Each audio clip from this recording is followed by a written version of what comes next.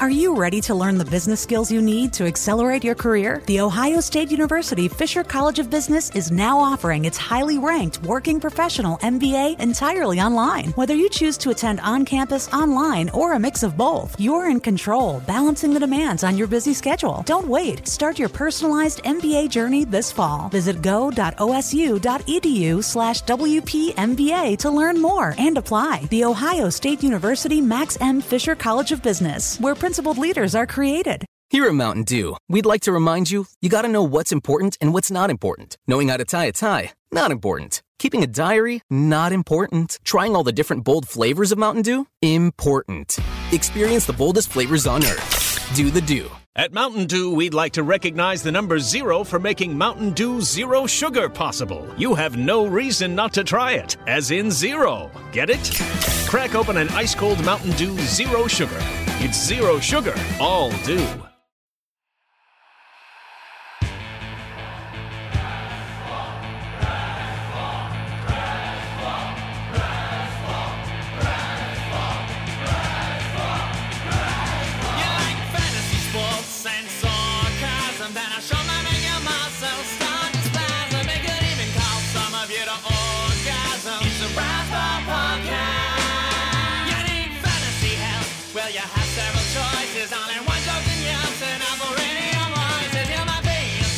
Like your name was Moises. It's a Razzball Podcast. It's a Razzball Podcast. It's a Razzball Podcast. It's a Razzball Podcast. It's a Razzball Podcast. Get a Razzball Podcast. It's a Razzball Podcast. Get it to it's going fast. It's a Razzball Podcast.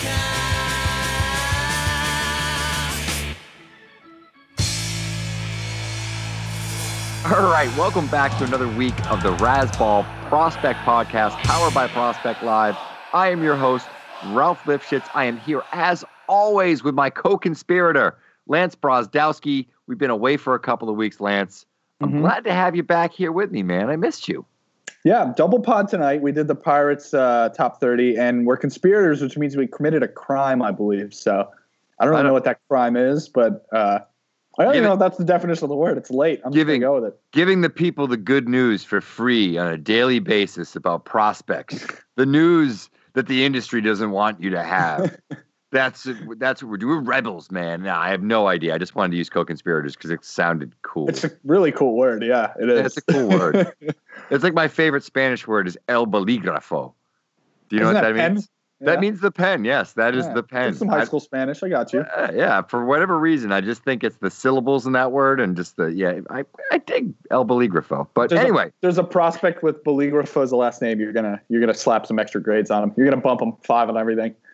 I'm gonna own him. Yeah, I'm gonna own him everywhere. I'm gonna own him everywhere, even if he can't like hit a lick or like he's like a guy with a 99-mile-per-hour fastball that can't hit the strike zone and no secondaries. I'm still going to be like, you got to get this guy, bolígrafo.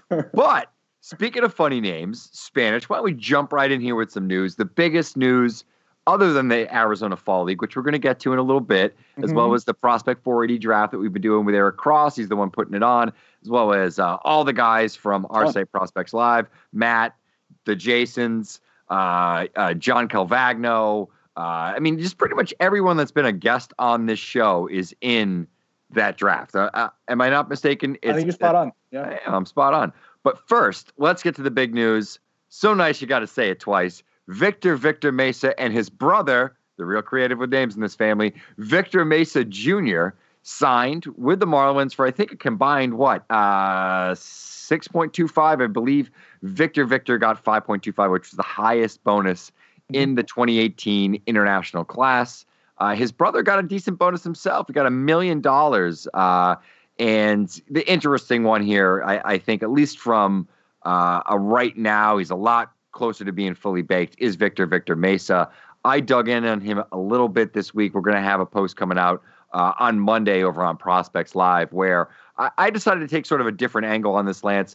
And we were discussing this a little bit off air, but I feel like a lot of the time there's a few writers who do excellent jobs, sort of the luminaries in our field, guys like Ben Badler, Jim Cowis, that get to see these kids but sometimes it's limited to workouts. I know Ben gets down there to Cuba and actually gets to see a lot of these guys in games, but I feel like it's so limited to showcases, and especially early on when it was a little bit more difficult and these guys had a defect, you didn't necessarily see them in full games. They didn't really get that full feel, and there's so many things. I guess, what your father would call intangibles about these players and just exactly what their hit tool are. I mean, because for the most part, when these guys do these showcases, they've been working out like crazy for months. They're in the best shape of their lives. And they just come out looking like specimens. I mean, that's the Cuban formula, right? Is that they just, they pop from the eyes, right? Mm-hmm. And I think there's been some examples of these guys coming over and being pretty good players. And there's been some examples of some guys coming over and being relative busts. What I tried to do within my post is I took a look at players with similar skill sets. So Victor Mesa, just to sort of give you a background on who he is, he's more of a defense and speed are his two carrying tools. He's got a hit tool as well. He's a bat-to-ball guy, always hit for a high average down in the Cuban National Series or Serie Nacional or however the heck you say it. But he doesn't hit for necessarily a ton of power. There has been some power there, though. So I tried to look at guys who fit that sort of athletic profile where it wasn't a power-first profile, like, let's say, a Jose Abreu or somebody of that nature where we know that they're more of a thumper. Those guys have come over. And even Yasiel Puig, I sort of removed from that because it's so far removed from when he signed to now that I tried to look at this recent crop over, let's say, the last 4 years. So I looked at Luis Robert. I look at Yohan Moncada, Julio Pablo Martinez. I added in Leonis Martin just because I thought he was kind of an interesting discussion point because the glove is so good. And I think that in terms of defensive value, at least from a major league standpoint, he's the guy that came over, and that glove always translated. We've always thought of him as a pretty damn good center fielder. And he was a star.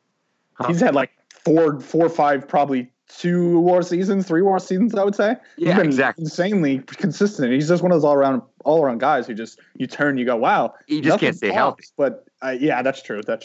But he's always been productive. Yeah, and he had great numbers in the Cuban League, and he also kind of has a little bit of a power and speed skill set. I'll go into that in a little bit, but I think he has a little bit more power probably than Mesa does at this point. He was a little bit older when he came over. Other guys looked at were Randy Arozarena, who's a Cardinals prospect. He's another guy that came over that was highly touted and was sort of a speed and defense contact guy. Rusney Castillo, another one that was sort of billed as a similar type player. We heard the Cuban Shane Victorino. Apparently they meant the retirement Shane Victorino, and they discussed Rusney Castillo. Another guy was popping when he came over. Go look at those photographs of Rusney Castillo when he first signed with the Red Sox, and then go look at him in Pawtucket last season. It is not the same guy. And then, of course, I threw in there Victor Mesa. And what I did with my study, Lance, is I sort of just jumped in and I looked at the numbers. And I'll leave the post for the post, and I'm not going to go into the whole thing here. But what I looked at, I saw that Victor Mesa had really good batting averages. His last 2 full seasons there are age 19 and age 20, 355 batting average, 354 batting average in his age 20 season. On-base percentage was a little bit higher in the age 19 season, 420 versus a 399. But I think one of the reasons for that is he got a little bit more aggressive at the plate. And now, granted, you're limited in terms of looks. You're limited in terms of advanced statistics on these guys at this level, but the slugging percentage, as much as anyone on this list, with the exception of Luis Robert, jumped significantly. He went from a 403 slugging percentage in his age 19 year to a 539 in his age 20 year, had no homers to 7 homers. He stole 40 bases in that age 20 season. So we see the power starting to develop here. We also see him actually applying that speed in games. There's a lot of guys in this list that have 20. Leonis Martin had a 30 steal season. Robert didn't steal as much, but he's the only guy with a 40 steal season on this list at age 20. I'll give you some background on Victor's family. Victor Mesa, his father, is I think the all-time stolen base leader, one of the all-time hitting leaders, I think, in just overall like batting average and slugging percentage, all that sort of stuff. And I believe he's like 10th or 11th all-time in homers. So in a lot of ways, he's kind of like the Cuban Ricky Henderson for a really messy comp. He's also a manager of the team that Victor played for, and I'm not going to butcher the name of it, so just you can look it up, and I could spell it for you, but whatever. So he kind of struggled with this, and I read a lot of articles. Battler had a great article on this earlier in the week, and it was kind of about Victor's struggle with the shadow of his father, and also playing for his father and being put in there at the age of 16, because this guy has been playing consistent professional baseball at the highest level in Cuba since he was 16 years old. And his defense, by the way, has always been at that level. They said from the minute they put him out there when he was 16, he was one of the best defenders in the Cuban league. Wow. But he's also had to deal with some of the backlash and like the shadow of his father. He was only out there because of his dad, all that sort of stuff. And I think that he's really relishing in the fact that he can come here and he can really make a name for himself, and be, I guess, Victor, but be the Victor Mesa in America at a big level and kind of go past his father, and potentially have a bigger legacy internationally because he comes over here and is more than just a Cuban star. So I'm interested to see what he is. I don't know how much power we're going to get, but I think it's, it grades out at, I think, a 45 power, 45, 50. Those guys still, that's still 15, maybe 20 homers if he maxes out. But if he's a guy that can hit for a 280 to 300 average very early on in his career, can utilize that speed in the base paths, gets on base at a high clip, I think that's and also is an elite defender. I think it's a really unique Cuban player. We usually don't see guys with patience. It's usually more of a power, speed, athleticism, and kind of the flashy tools, where maybe this guy sort of has some of those intangibles, son of a coach, all that sort of stuff. So the more I dug in on Victor Mesa, I'm interested in him more as a fantasy prospect than I was before, but I certainly are very excited to watch him just as a baseball player and see what he sort of develops into overall. How big is the discrepancy between the fantasy and the real life for you on Victor Ralph?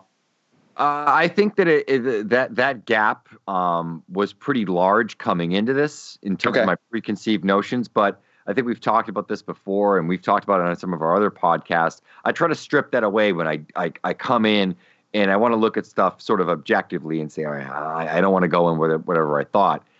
Looking at the numbers and some of the improvements that he made and how young he still is, he's one of the rare guys that's going to come over with a baseline hit tool that seems pretty high, even if it hasn't been graded out incredibly high. He's not a guy that strikes out a lot. So though there is probably some swing and miss, he's still young though, right? So I don't mind that. There's a little aggression. That's fine.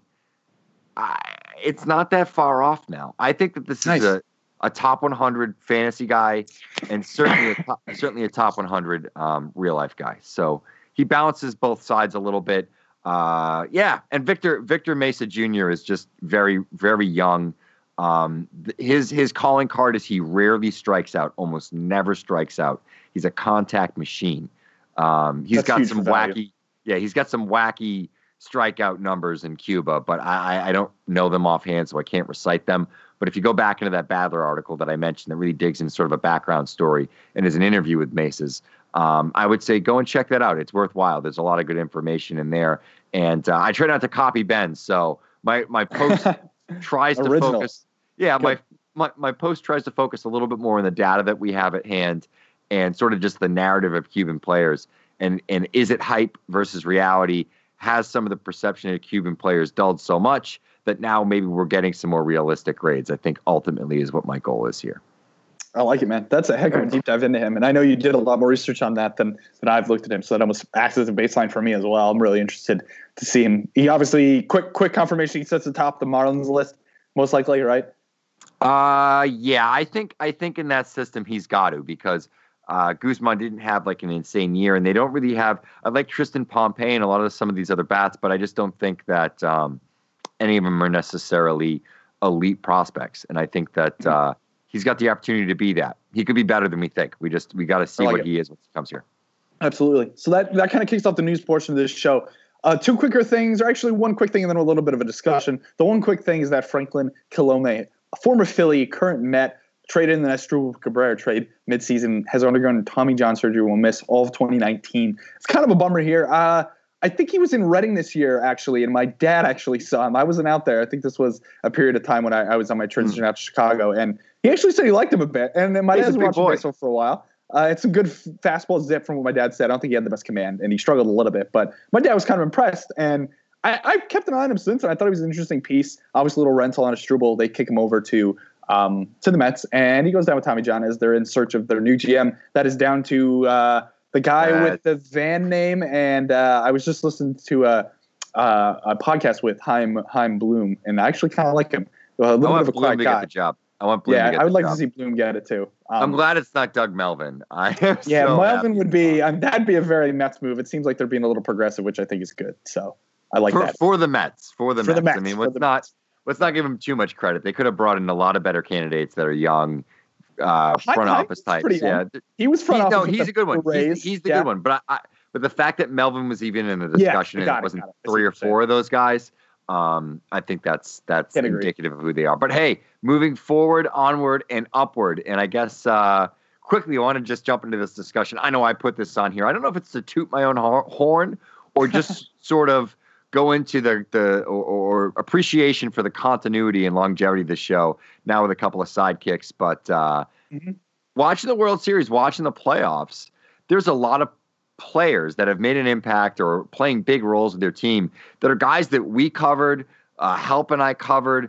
Walker Buehler is a player that we both covered. Halp had covered him extensively. We had covered him together. And we've I kind of came from draft, breakout, all the way through with Buehler. Same thing with Benintendi. He's a guy that I was very high on really, really early. I was crazy high on him. He was one of the first guys that I really sort of touted. And it's just fun to watch him develop. Devers is another guy that we've talked about extensively, and I know Halp and I had talked about a lot. Cody Bellinger coming up was one of our guys. We were really into him. I know I had ranked him top 10 or something like that when everybody else had him sort of 25 to 30. We're a little nervous about the hit tool. Josh Hader, of course, last round. And then Josh James is a guy that I know we discussed a little bit this year. But I just think it's funny how within a couple of year or so, these guys can play such big roles in prominent playoff teams and really be, cogs in the middle of their lineups or rotations or bullpens. And those guys are all stars to a certain degree. I mean, Rafael Devers, though probably less accomplished than somebody, and other than maybe James on that list in the regular season, his playoff numbers are tremendous. I mean, I think he's 1 RBI behind tying Andrew Jones for the most by a player 21 or younger. He passed Mickey Mantle and somebody else the other night. So just goes to show you there's a lot of good young talent.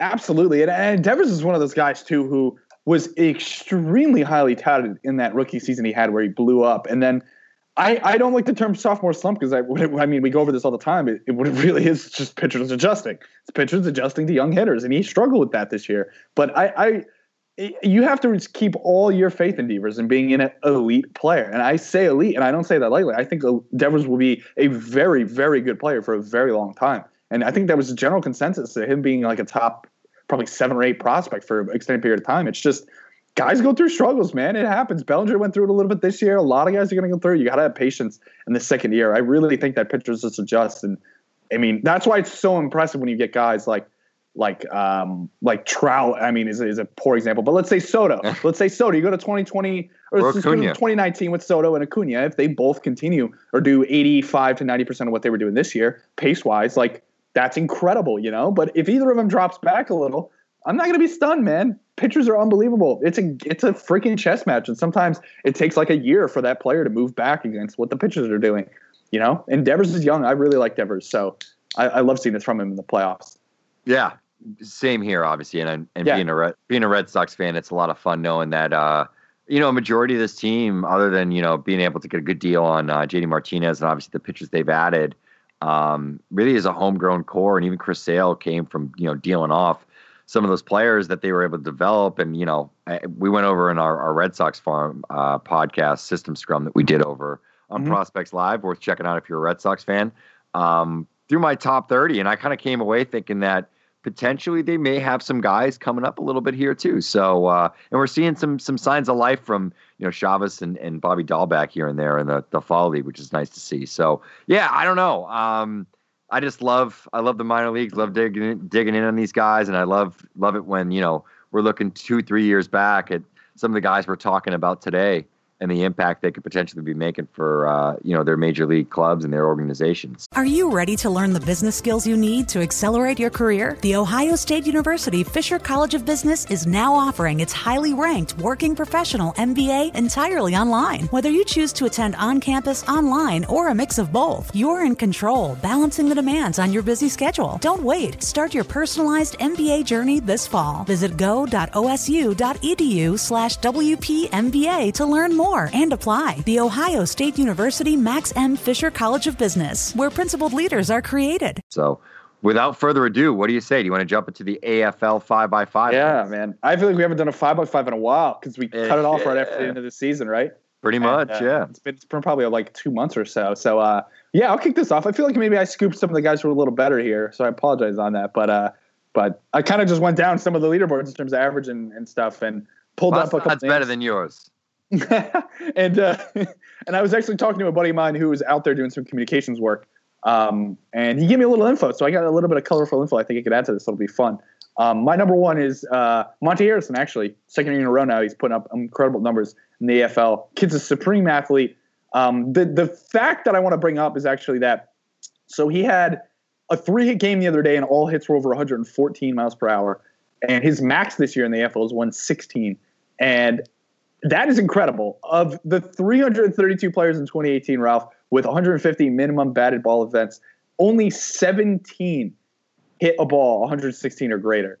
And the majority of those names, the majority of those 17, I'd say about 13 or 14, are legitimate names. Legitimate names. Aaron Judge, Gary Sanchez, Giancarlo Stanton, like JD Martinez, like these really, really stud guys. Then you get some weirder guys like Daniel Palka and some of the other random ones that get a hold of balls. But it's one of those things where it's really hard for me to look past extreme power like this, especially when you get exit velo numbers that confirm the power off the bat. And the average is good. Tools. Yeah, he's got a bunch of other tools too. The average isn't bad, 375. His strikeouts are down a little. It's 6-5 right now in strikeout to walk, which is always the most encouraging. Again, super small sample there. Obviously, you're going to probably pump back to what he was putting up in Double-A with the Marlins this year as being the more predictive thing than this small sample in the AFL. But Monte Harrison continues to kill it. He's still loading his hands a little high. He's got a big leg kick. But the pop is just insane. I really like this kid, even if there's some struggle, and even if that average struggles to get above like 240, 250 for a while. The other thing I want to ask you super quick, too, are we at a point where we have to start giving raw grades based on like exit velo data when we get it? Because I feel like when we get a reading of like 116 and you rattle off a stat like there's only 16 guys in baseball, like the minimum you give the raw grade has got to be like a 70, right? Yeah, minimum. I mean, and it's very different than game power. It's very different than game power. Like I'm completely fine with giving a guy a 70 game and a 70 raw and a 50 game and saying you think it's just too much swing and miss, it's too much length. He'll stumble into 15 to 18 home runs, but he's not going to hit 40. But minimum on the raw for Monte Harrison has to be 70 for me. If you're below 70 on it, it does not make any sense to me given how hard he's hitting the ball and how freaking incredible some of these home runs and balls are carrying from what I'm hearing about BP with him. So yeah, I'm a big Monte Harrison fan, even if the average is crap for a while. I think that's the thing with him is he's just so off the charts in terms of measurables, right? But it's just a matter of him being a baseball player, particularly at the plate, and just having a plan, sticking to it, and trying to find ways to sort of make up for his inconsistencies and sort of his real struggles in terms of contact, which I think is the thing that's held him back more than anything else. I mean, if this guy could hit 260 consistently. Oh my God, that'd be amazing. Yeah. He'd be in the major leagues already, right? Oh, absolutely. Yeah.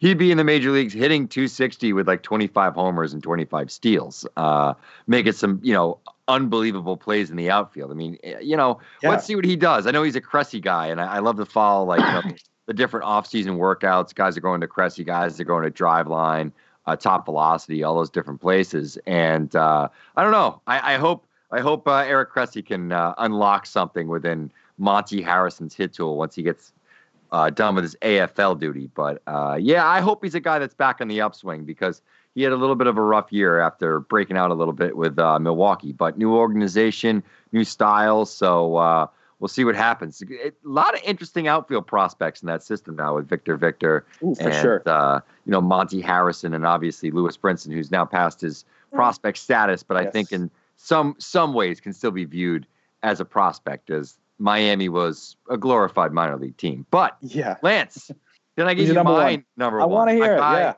A guy with elite exit velocities as well. Another guy who might have 70 game power. And that is none other than the Mets' Peter Alonso, former University of Florida Gator Peter Alonso. He's shown off the 70 power, the batting eye. He's hitting 298, which is probably like hitting 250 everywhere else. The way the numbers are, but he's hitting 298. He actually leads the AFL with 4 homers. And I feel like if you're following the guys on Twitter that are putting out the videos, JP amongst them, Jacob from Prospects Live, our buddy at Real Jay-Z, that's REEL J, like actual like letter J, letter Z. Follow him, another Prospects Live guy.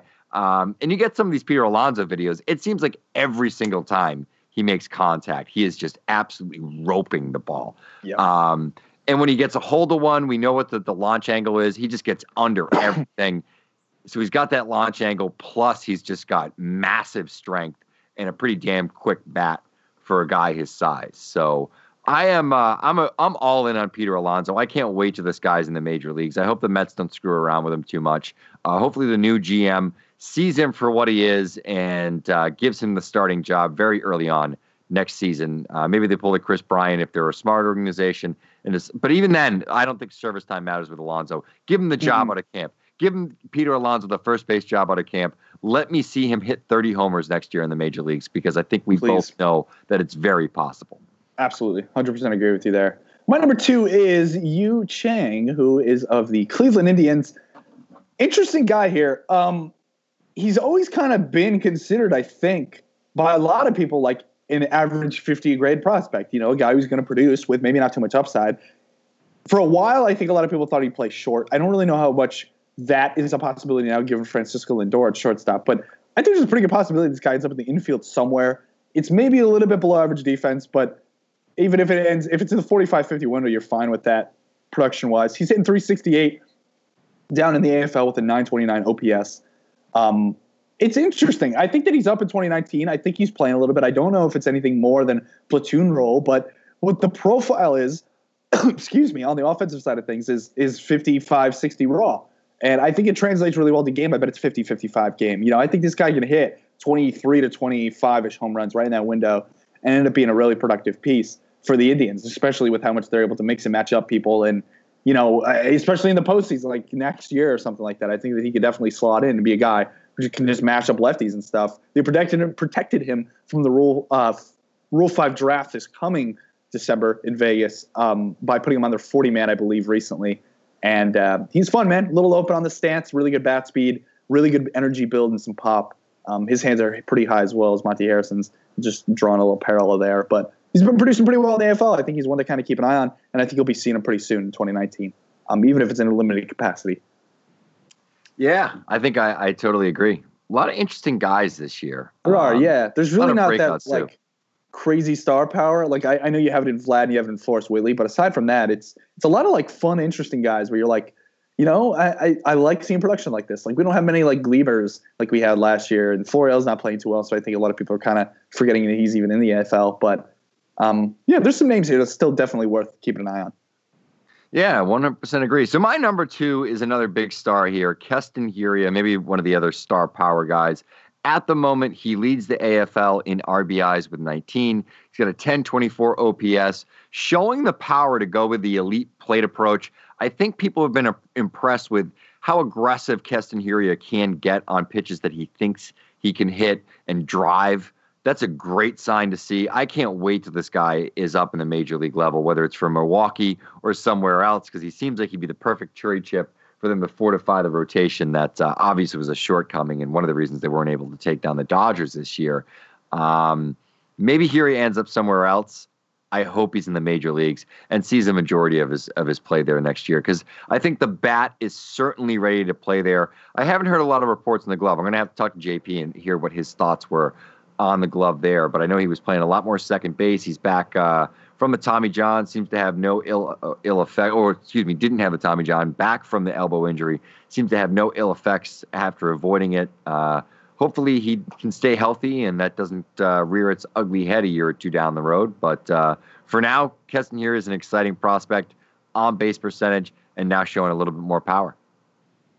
I'm a fan of Fury as well. I know that we thought there was some inkling that he would be up in 2018, possibly late, but obviously didn't happen.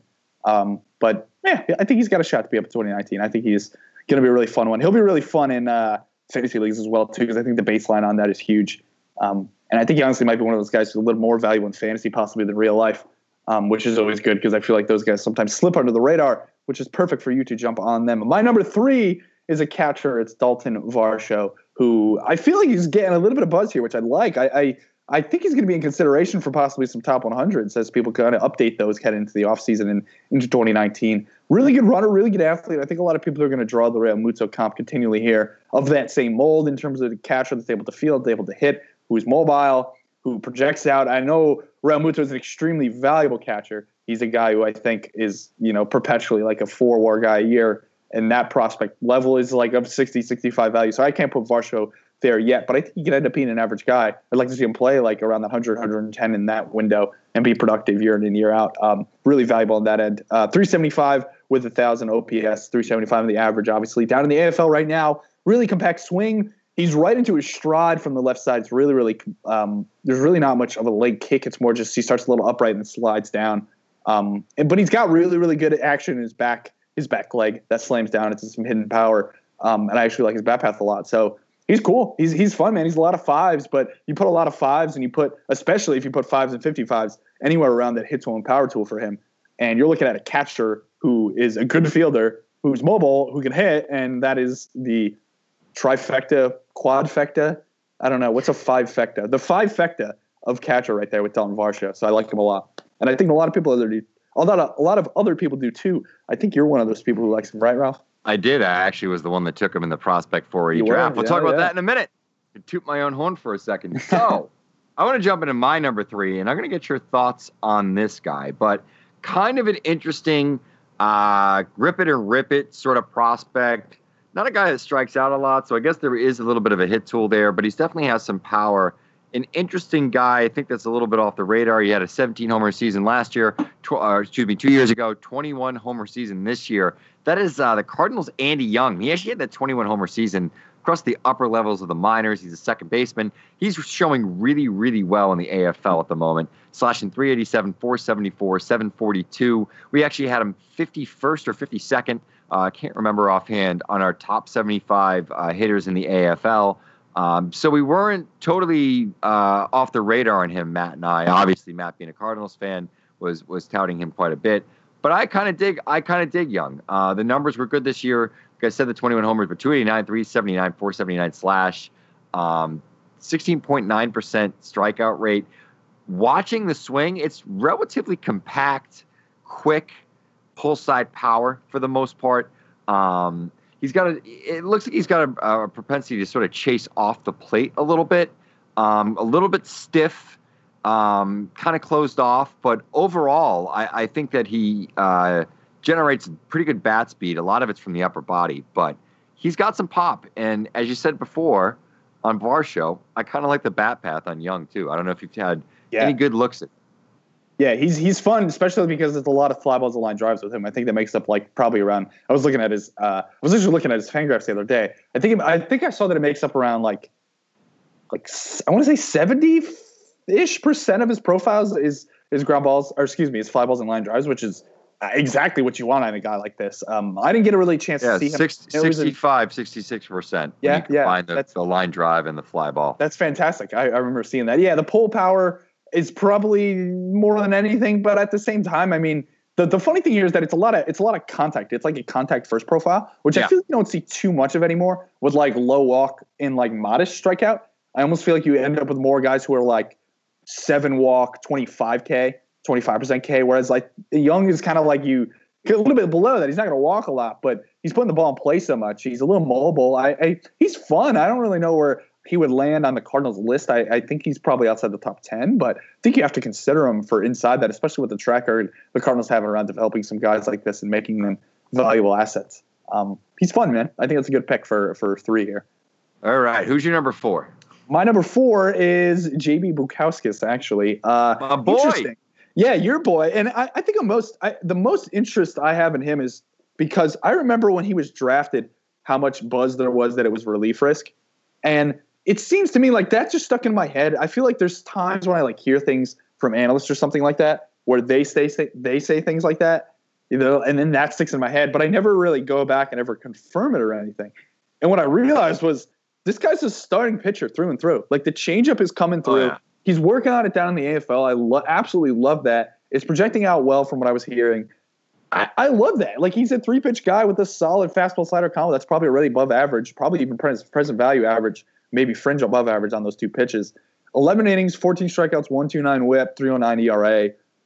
He's a little undersized. I think it's a little aggressive in delivery. I don't know if that's going to make for durability concerns in terms of how long he's going, but if you're the Astros, you find a way to use this guy. And I also want to put this back to the idea that maybe the Astros are more interested in spin data or more interested in spin efficiency and spin axis and all these other things around guys than height and projectability and things like that. It almost seems to me like they have a consistency to take some guys who are a little bit tinier. You look at guys, I don't think Dallas Keuchel's too big. Lance McCullers is, I don't think, too big either. Josh James, I don't think is too big. I know he's a little bigger bodied, but I don't think he's too tall. They look at pitches on guys like this, and I just think they maybe saw something in Bukauskas when he was down in NC that they liked a lot. And I'm a fan of him, man. He's pitched pretty well. I can't see many reasons to fade him. I think that he's a guy who has to be in top 100 consideration on nearly every list. I think he's a relatively high floor guy, which is weird to say for a guy who's a little undersized, a little violent in delivery. Yeah, how tall is Josh James? Am I completely off on that? 6'3". Yeah, you're okay, off on that. I bet he's like 6'3", 230. He's listed at 205, but he's a big boy. Yeah, okay. I love Josh James. I think the more I watch Josh James at the major league level, I'm like, you know, he had the health stuff, some things that sort of got fixed and everything clicks. That's one of the reasons you got to love baseball, following prospects. Guys really do pop up no matter how deep you dive. There's somebody working on something, someone tweaking something you don't realize. One thing on Bukauskas I want to say, that changeup was something he was really working on late in the season as he was sort of progressing. I think he was in Bowie's Creek. And he's got 2 fastballs. I watched a couple of his starts. I actually logged one of them for Razzball, toward the end of the season. He has a 4-seam fastball that they've had him throw, and he's got that prominent 2-seamer that he tunnels really well with that slider. That is a nasty combination of pitches. If you watch, they break at almost the same point, and one dives and one cuts, obviously. So it's a really nice combination of pitches.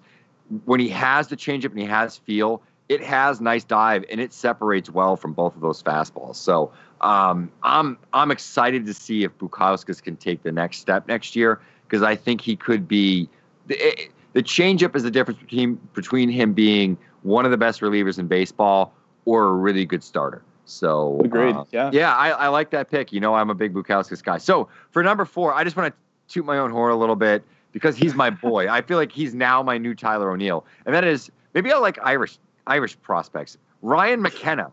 I wrote about him in my Orioles top 30. I did a really nice write-up of him back in, I think, June or July. So much so that I had an Orioles blog podcast reach out to me and have me like co-host with him and discuss Ryan McKenna for 45 minutes, as if I was like the foremost expert on Ryan McKenna. I'm gonna lean in. I'm gonna wear that badge proudly. And I'm going to keep beating the drum. I was beating the drum on him with JP. I know JP came away impressed. And the thing that I like about McKenna is he's super athletic, gets on base, he's got the plus defense, runs really well. He hasn't, necessarily stolen bases like he had earlier in his career. But I think that is coming. They just weren't as aggressive with him. And I love the approach. He's got a badass little swing, really, really, really quick, compact. And he has the ability to sort of go out and get stuff. He's got a contact-first profile with a really nice on-base foundation. So he is like a leadoff hitter to me, up-the-middle player through and through. Center fielder, leadoff hitter, high on base, average or so power, plus speed. Some have said double plus speed. People have said he's the fastest player in the Orioles organization. I think that just says more about the softball players they draft than McKenna. But he is a 60 runner at least. And he's a great glove up the middle. So I think when you add all those things together, that's a really valuable player. That's a guy that's going to be, a 4-WAR player every year, even if he's not super exciting. I've likened him offensively to being the next generation Brian Roberts. I don't know if you remember him. Yep. On-base guy, dynamic. Didn't have a ton of power, but he could turn a fastball if you gave it to him. Would pepper the wall with doubles, and would just wreak havoc on the bases with his speed. And I think it's what McKenna can be, only McKenna's going to have all that value defensively, and that's going to boost him up. I think he's one of the more underrated players, and he's certainly a top 100 prospect for me.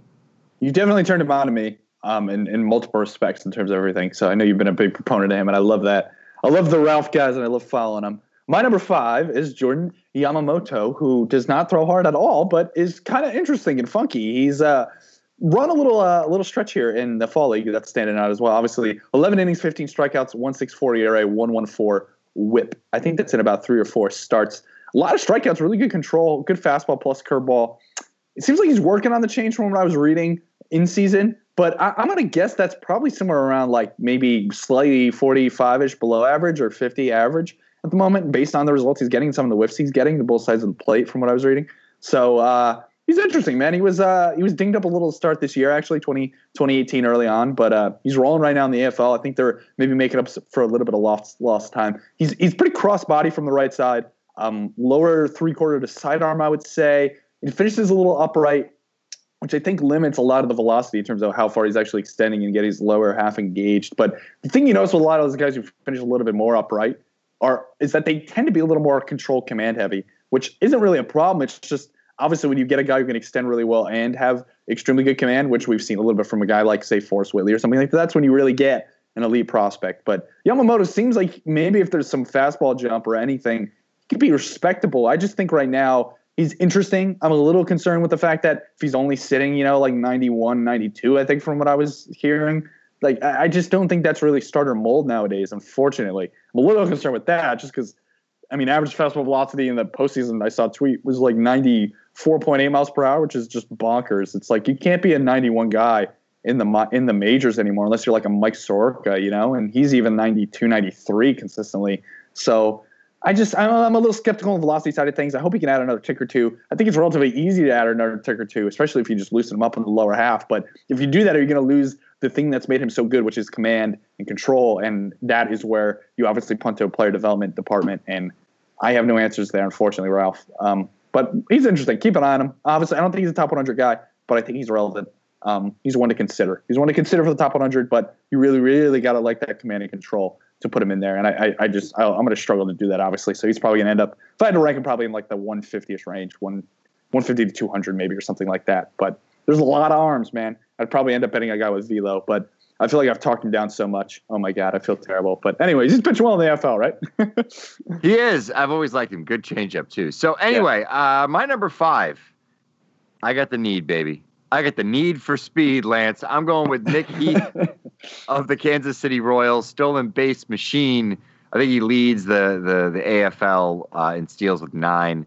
Seems like he's sort of a future, like off the bench base stealer, 4th, 5th outfielder type. He kind of could have like his ceiling is like the career of Dave Roberts, manager of the Dodgers. So maybe one day Nick Heath will be the manager of the Dodgers. I don't know. But he's got 30 to 40 steal speed, maybe more.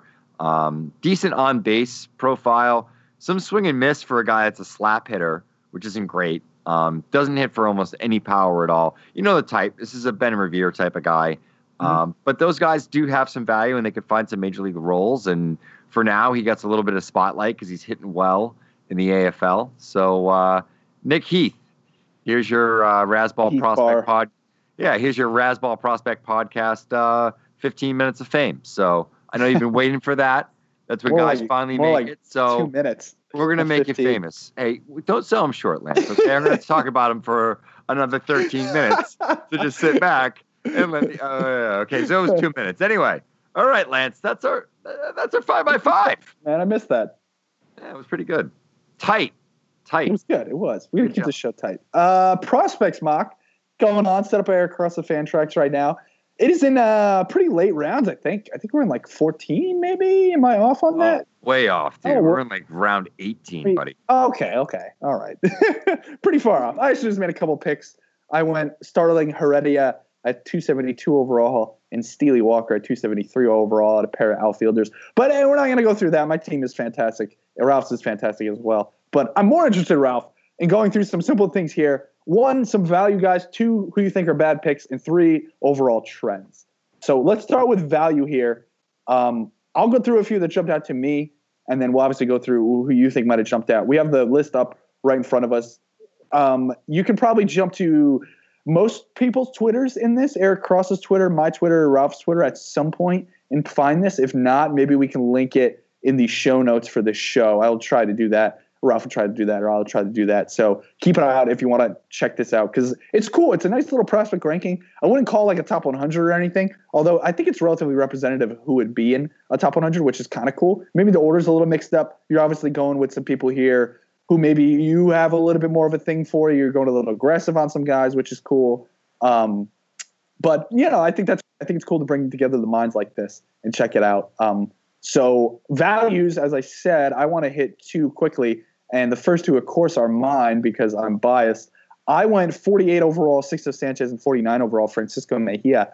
Obviously, I think Sixto fell a little bit here because of the injury history and such. But what I kind of determined my values off of, Ralph, was who's around the guy and if I think that player is better than some of the players he's around. And specifically for Sixto falling to me at 48, some of the guys that are pretty much on par to possibly Sixto's better than in this area, even with his injury concerns and durability problems, are AJ Puck, who's down with Tommy John right now, went before him. Brett Honeywell is coming off Tommy John, who's went before him. Matt Manning, who is I like a lot, and I think he's got an unbelievable curve and stuff, but still relatively young, and I still think there's development to do there. And Alex Reyes went above him too. So when I look at that, and then you look at where Sixto's been perpetually ranked on a lot of top 100 lists, it's above 48. It's inside that top 20 and 30 window. So I think he got really nice value on a starter there. And same with Francisco Mejia. He's already present major league talent. I think he's above average hit. I think he could probably get to average to below average, above average power. That could even push to plus hit too at 60 overall. He does a lot of things well. I think if he sticks at catcher, which it seems like he's going to do. I think I saw a report. Did I see a report that Francisco Mejia and Tatis are going out to the Dominican Winter League? I thought I saw a tweet about that. I want to confirm that. I thought so. I thought I saw that. And it's specifically on the Mejia side, I think that tweet said that it was specifically to work on his catching, which I love, because if this kid can be able to hit as he currently does, and his current production levels and what we've seen of him in the major league level in a small sample, and catch relatively well, respectable, even if he's a little below average, I think this is a really, really nice value at 49 overall. You can slot this guy in at a catcher. And I know this is a bit of a fantasy list here, so obviously a little bit different, but I like Danny Jansen at 37 for Jason Woodell. It's a good pick. But Joey Barr, Eric Cross at 40 again, right in there. But Mejia, man, I don't know. I think I'd keep him right in that window. I'd even maybe put him as possibly the top catcher with prospect eligibility retained. Ralph, give me a couple of values, and I have a couple more I'm thinking of, but who jumps out to you? The pick that really jumps out to me, and props to Jason on this, he got Louis Gohara at 222 overall. I think people forgot really? He was there. I think people forgot. Wow. Yeah, I would have taken him earlier. Alex Fado went at 219, and I would have taken a million players ahead of Fado at 219. I feel like I don't like a lot of the Welsh's picks. A lot of the picks that I thought were good values. That's the thing that sucks about this draft is I like all these guys and I respect a lot of them. When we get to the I don't really want to knock anybody. And I also think there's times where I was doing it, playing chicken a little bit and seeing I'm not going to draft this guy just to see where he goes. One of them was Bobby Dahlbeck. I was I don't want to draft Bobby Dahlbeck because I want to see what the room would do with Bobby Dahlbeck. And I think they might have all been doing the same because he dropped to 163, which is he's definitely higher than that. Awful value, right? So let me think about some other values here that I saw. I was kind of focusing more on the negative. Can I give you one of your values? I thought that your pick of Bohm, I think you got him at I like a lot of my 75. So and especially on just the other ranking of some of these other first year player draft guys, I still have Alec Bohm pretty high. I actually think that if he's going, we have a little first year player draft sorter here. So we currently have Bohm 11 overall. If you're getting Bohm 11 in your first year player drafts, that's a win. That is a huge win. There really hasn't been much to tell me that Bohm is not still a top 5 guy for me. And I think when we eventually get to first year player drafts on Prospects Live, I'm gonna be happy to rank him top 5. I'm still gonna rank him top 5. I just don't want to be swayed that much by a really small, 2-month sample coming off a college season, coming off some weird stuff with him and whatnot. So I love that Bohm pick for you at 75, especially compared to some of the other first year player draft guys. And even some of the other guys that went ahead of him. I mean, Kevin Smith went ahead of him. Yeah. Give me Bohm, man. Bohm's like Nolan Jones. Yeah, he's a little bit of bias. There's some recency bias when we get into the trends. I think that people weighted first-year player draft guys and some other guys who had torrid like the last couple of weeks a lot. But it's inevitable, I think, when you do things like this to go with guys you're thinking of and you've seen recent success from. But that just leaves open for value on a lot of other things, which is where you get guys, I think, like the ones we're talking about. I think there's also guys that people really wanted to have on their teams, so they sort of maybe jumped around in order to get those guys. I think that's what Eddie did with Xavier Edwards. Yeah, that was one of my bad picks. No offense to Eddie. Yeah, and I love Xavier Edwards, but that's 31 is aggressive. Now, I like the future ceiling there, but the power has to come. All the hit has to come. We got to see what he looks like right-handed professionally because we've only seen him hit from the left side. There's a lot of moving parts there that I just wouldn't be comfortable necessarily taking him that early. But, hey, you want to grab him, go right ahead and do it. I also thought John Calvagno grabbing Alex Reyes at 39 was a great value. I absolutely love that pick. I took Gorman at 22. I don't know if there's actually value there at all, but I love Nolan Gorman. I want to own him everywhere. And actually, I'm in a startup dynasty, and I took him in the 3rd round with like major league players. There's some contract implications, and I'm purposely building a team that isn't going to win for the next 2 years, so I can have just the best team for 10 years for a really, really cheap number. But that's besides the point. I got Nate Lowe at 43. I was happy with that. Dalton Varsho, I got at 86. I love that pick. One. And I felt like some of the other guys, I grabbed some of my guys as it started to get a little bit later. I got Ryan McKenna at 203, which I think is big value. I like Dennis Santana, even though he's coming off an injury at 246. I got Taylor Hearn at 235. I waited a little bit on pitching, but when I look at the 4 arms that I have, Casey Mize is my stud ace. I got Adonis Medina, who's damn good, is my number 2. Taylor Hearn is like my 3.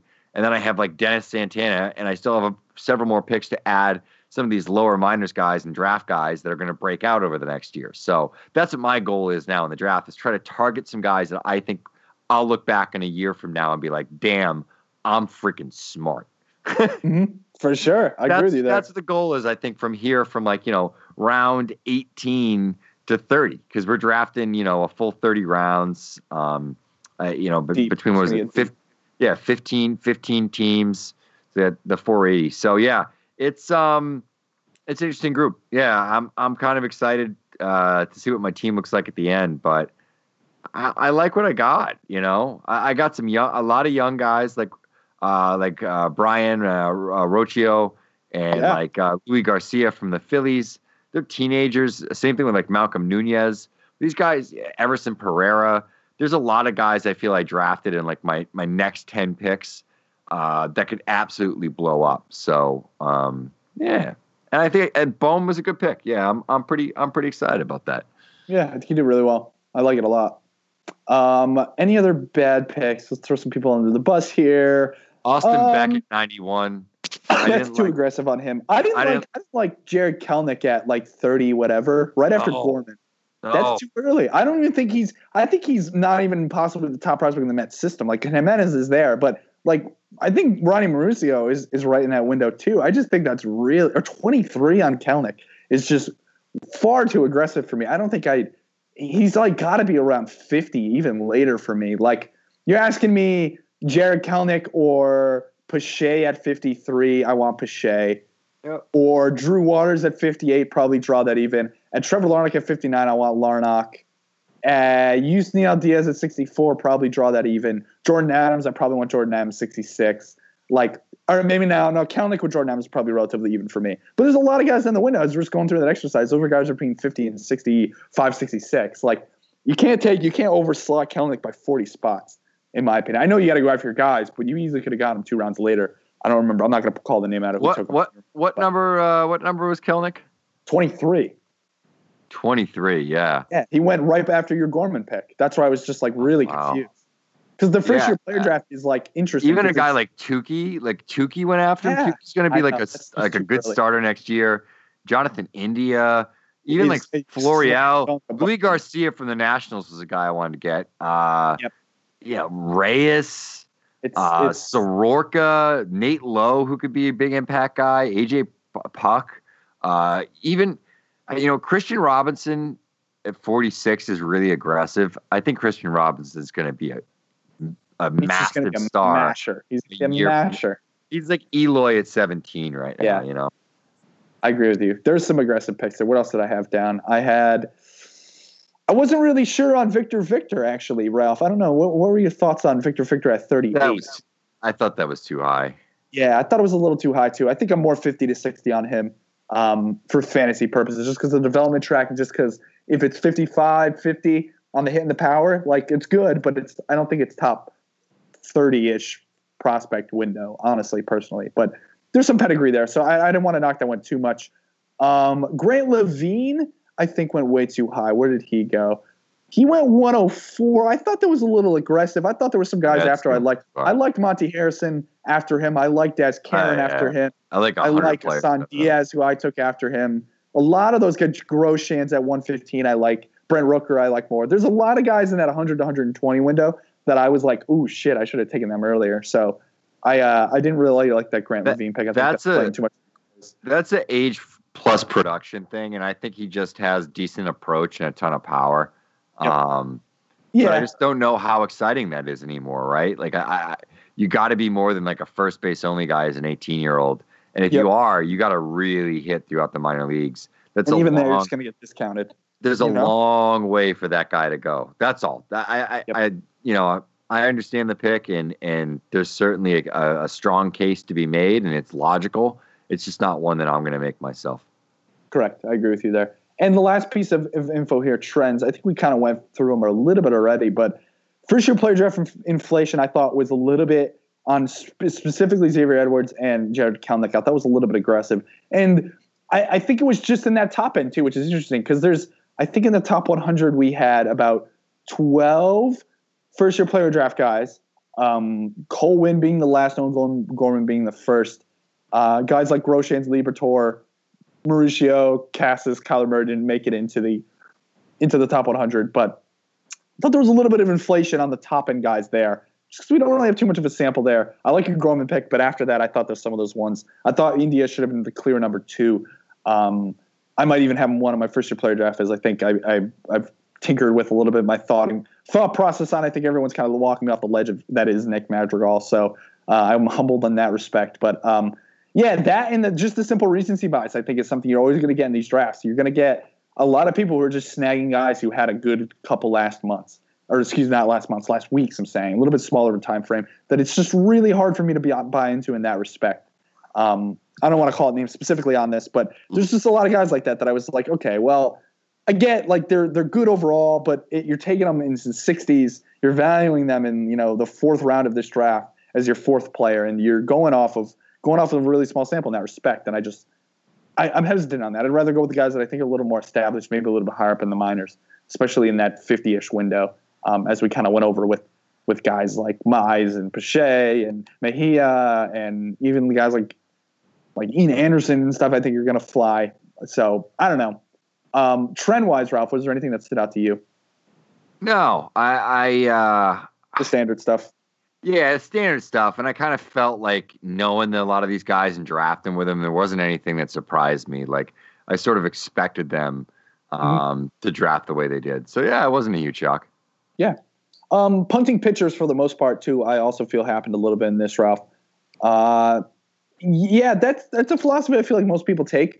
But I always find myself in drafts like this, and I know it always goes against the grain. It's just I see pitchers falling to me, and I'm like, ooh, that's a nice pick. So I ended up with Mackenzie Gore, Nate Pearson, and Sixto Sanchez, just because I really like the value on each of those picks, And I hate it because I know at the end of the day, it's just much easier to bet on guys with bats. But Yeah, man.